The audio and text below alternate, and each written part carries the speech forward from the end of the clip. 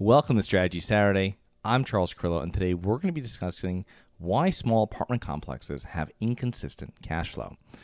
So the dream of most real estate investors is to buy a predetermined number of units and enjoy the passive income that is produced from them. The reality is most real estate investments are not passive, even if you have a property manager. And best, they're semi-passive. But why? Well, when someone is designing their acquisition goal, it's usually 25 to 50 units, where in their calculations, they're able to make $10,000 plus per month passively. Typically about $200 per unit per month is the cash flow metric that most people use.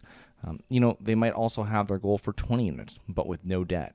And these are all great plans in theory. But real estate investment is a business, not a passive investment like mutual funds. Tenants move in, tenants move out, stuff breaks, items need to be replaced, wear and tear needs to be addressed regularly.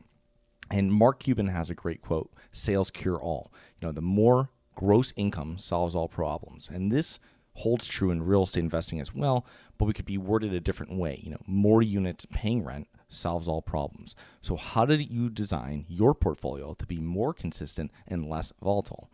If your plan is to purchase the 25 to 50 units and create passive income at $10,000 per month, keep this plan, but mix it with some investments in larger properties.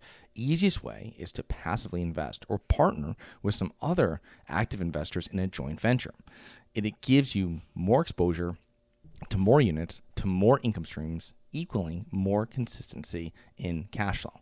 For example, if you and I have $1 million invested in real estate, you own 20 units free and clear, I own a small part of 20 200 unit complexes or 4,000 units total.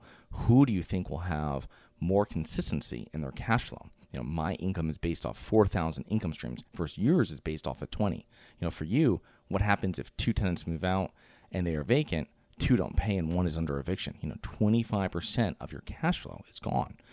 You trying to make your debt payments and all your other payments or your other expenses and management is going to be an issue. So if you're investing in multifamily and small multifamily yourself, I would really strongly suggest that you start looking into larger passive investments while also possibly partnering in joint ventures, even if it's in your same market, with larger properties so you can have more units that are paying you every month.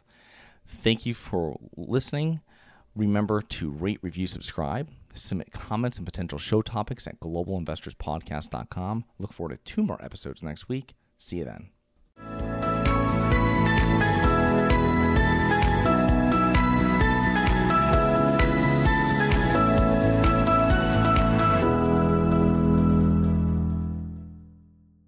Nothing in this episode should be considered specific, personal, or professional advice. Any investment opportunities mentioned on this podcast are limited to accredited investors. Any investments will only be made with proper disclosure, subscription documentation, and are subject to all applicable laws. Please consult an appropriate tax, legal, real estate, financial, or business professional for individualized advice. Opinions of guests are their own. Information is not guaranteed. All investment strategies have the potential for profit or loss. The host is operating on behalf of Syndication Superstars, LLC exclusively.